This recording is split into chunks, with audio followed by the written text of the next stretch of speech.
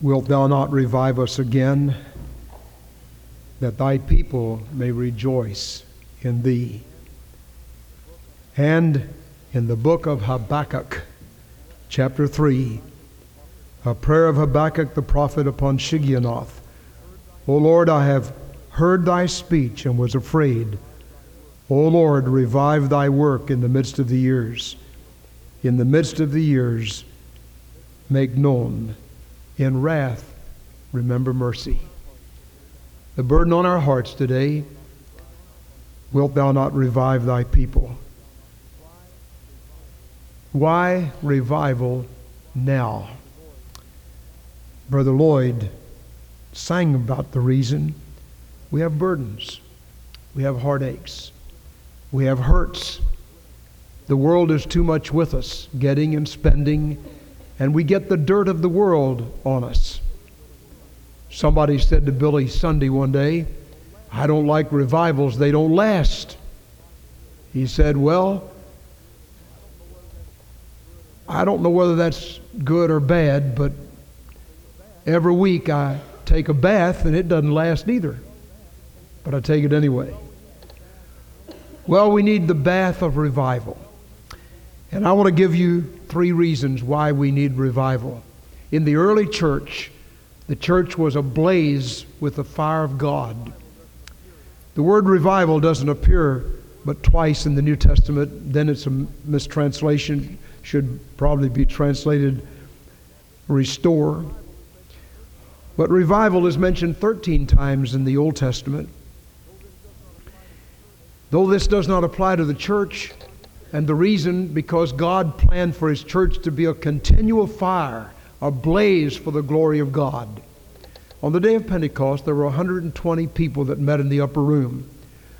A few days later, on that same day, 3,000 people got saved, and so now there are 3,120 people.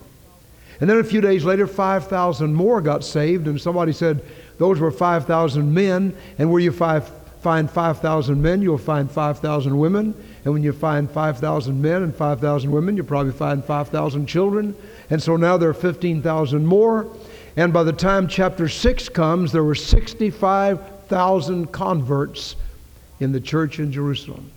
You think of that. The church had swept in spiritual power, and there was revival, and God was blessing. Now I want to give you 3 reasons why we need revival in our time. Number 1, because of the crisis times in which we live.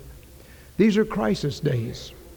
It takes no learned theologian to know that we're standing in a time when there are crises all over the world. These are days of great opportunity. Knowledge is doubling every 10 years. Printed material is doubling every 15 years. 70% of all the medications ever developed have come since World War II. 80% of all the scientists in history are alive today. The LISA beam was discovered in '61. It measures the distance in space travel, and it welds metals and fires rockets and so on. We didn't need it until now, and now we have it. Yet in these wonderful times of opportunity, these are times of trouble. 47 million divorces in America. America leads the world in the divorce rate. 550,000 deaths from drunk driving.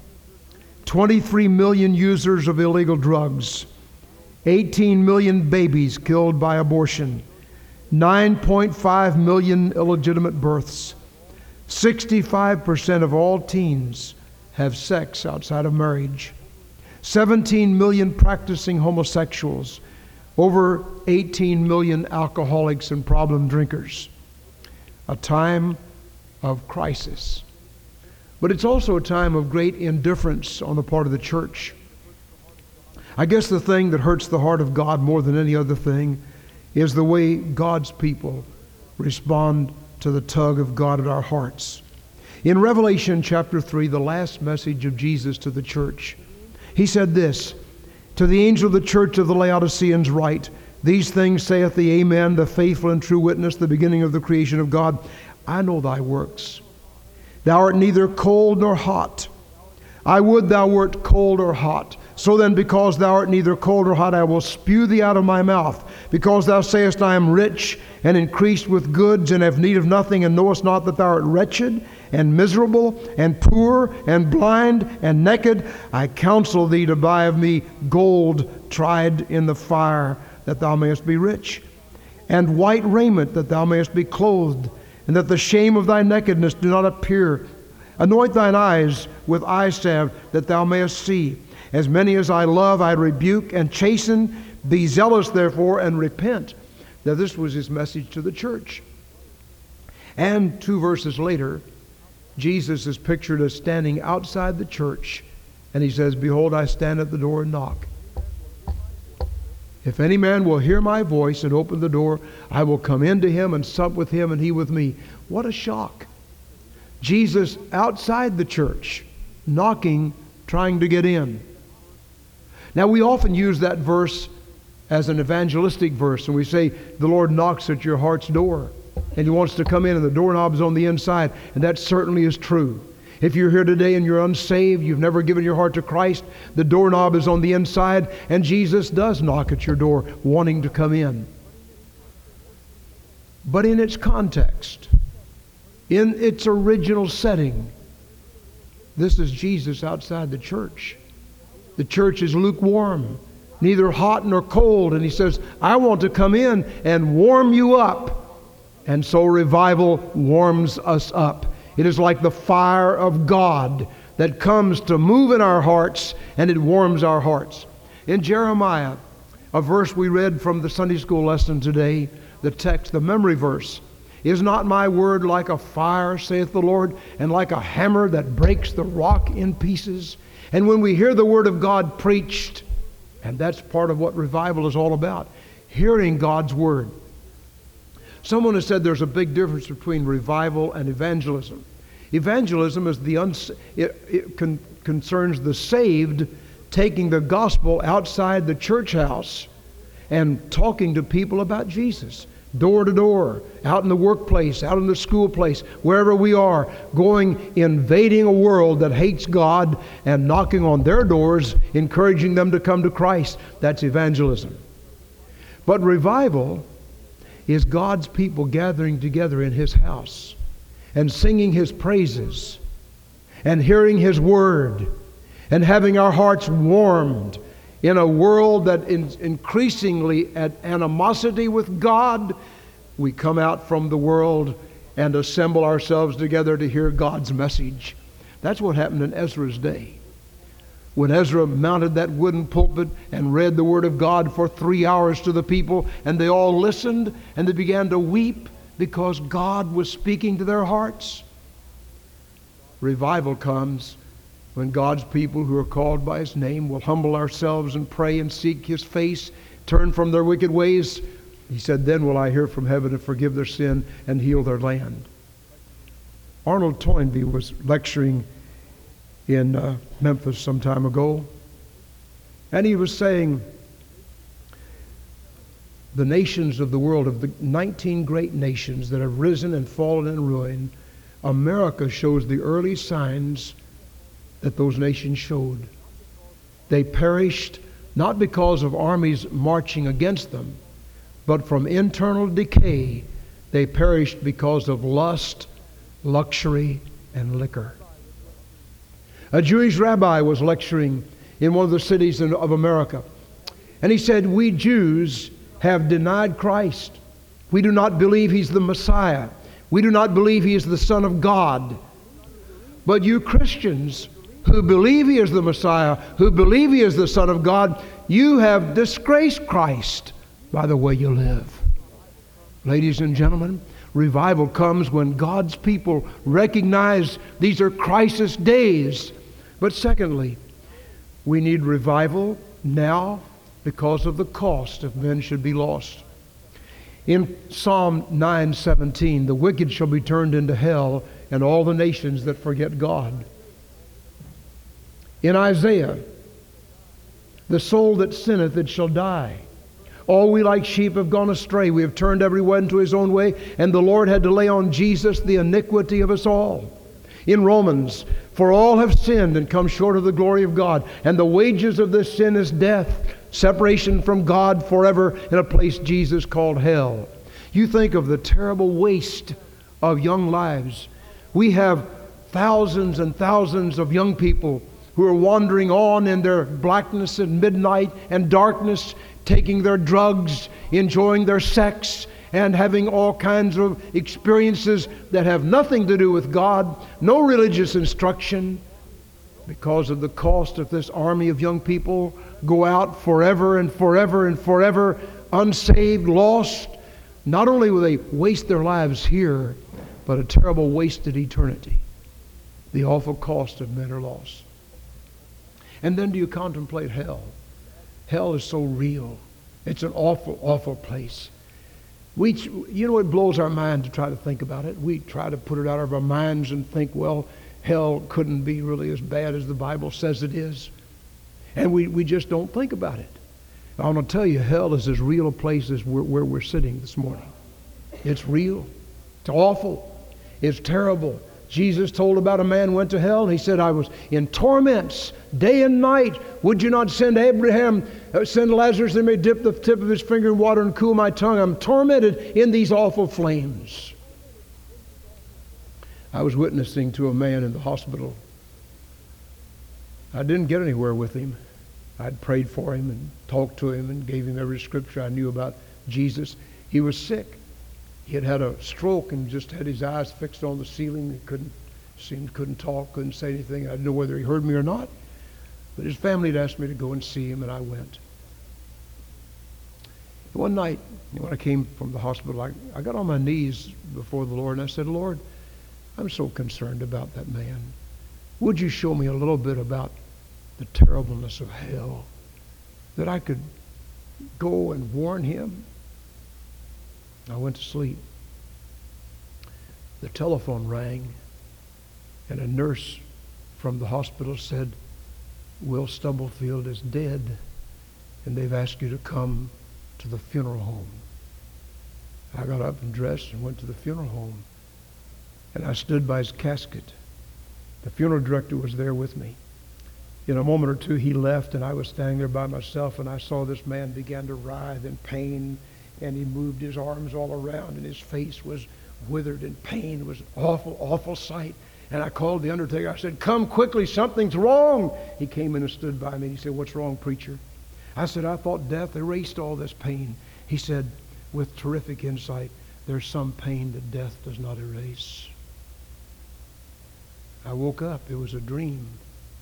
It was about 3 o'clock in the morning. I got up and went to the hospital. As I walked down the hall, I said to the nurses, Will Stubblefield still alive? Yes, he's still in there. I don't think he knows anything. I went in and stood by him. I took his hand. I said, Will, he was an old man. I said, God sent me here to tell you that you're going to die. And if you don't give your heart to Jesus, you're going to hell. It's an awful, awful place. And I want to ask you right now to do what I'm telling you. The Bible says we've all sinned and come short of the glory of God, and the wages of that sin is death and hell, separation from God. Will, won't you ask Christ into your heart? Here's how you do it. That if thou shalt confess with thy mouth the Lord Jesus and believe in thine heart that God hath raised him from the dead, thou shalt be saved. For whosoever shall call on the name of the Lord shall be saved. And will, you can't call on him unless you're willing to repent and turn away from your sins, even in this late hour. Would you do it? He just stood there, just lay there with his eyes toward the ceiling, didn't say anything, couldn't say anything. And I said, now, Will, I'm going to pray. And I know you can't talk out loud, but I want you to pray this in your heart. Dear Lord Jesus, be merciful to me, a sinner. I call on you to save me. I repent of all my sins in Jesus' name. And I said, Will, if you prayed that prayer, I'm going to ask God to give you the strength to squeeze my hand so I'll know it. I waited a moment. And in just a moment, that man who couldn't do anything began to squeeze my hand. His eyes moved from the ceiling down to my eyes, And there were tears rolling down his cheek. And then he died. I believe at the 11th hour, he gave his heart to Christ. He avoided hell by just a few seconds. Oh, hell is awful. And beloved, because of the awfulness, if men are lost, we need revival. We need to pay the price to have our hearts warmed with the fire of God, and our minds moved by the mind of God, and our lives yielded to the will of God. But there's a third reason, very briefly. Not only because of the cost if men are lost, not only because of the terrible crisis times in which we live, but because of Calvary. That's the main reason.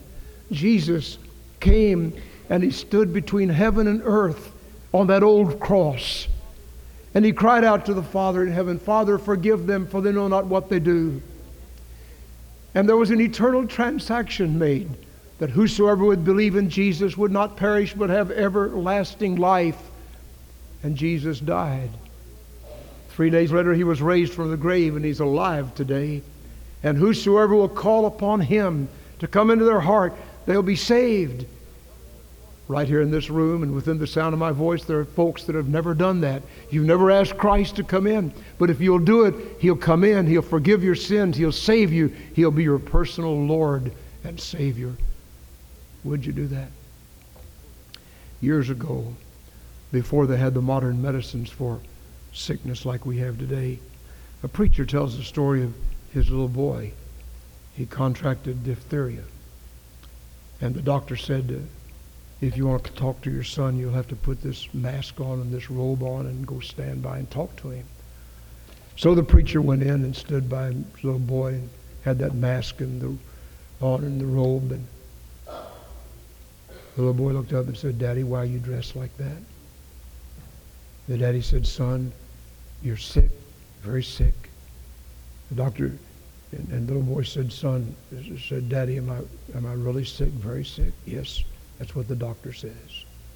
In a few minutes, the little boy looked up and said, "Daddy, am I going to die?" The little boy, the daddy, was trapped by his own teaching. He taught his boy never to tell a lie.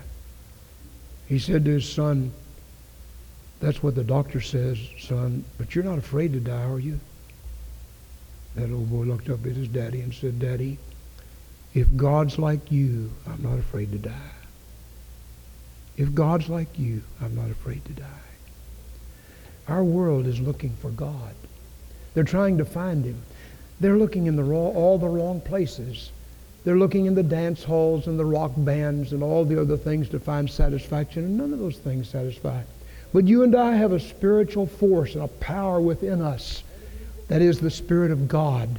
And if we will revive our own lives, if we will get close enough to the heart of God, God can use us and send us out as witnesses in a world that needs God so desperately.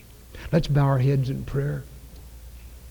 With our heads bowed and eyes closed, as we approach the end of this 42nd year of our church's life, and we begin a 43rd year in just a few days, I wonder if you would like to say, "Lord, I want to be part of a great revival.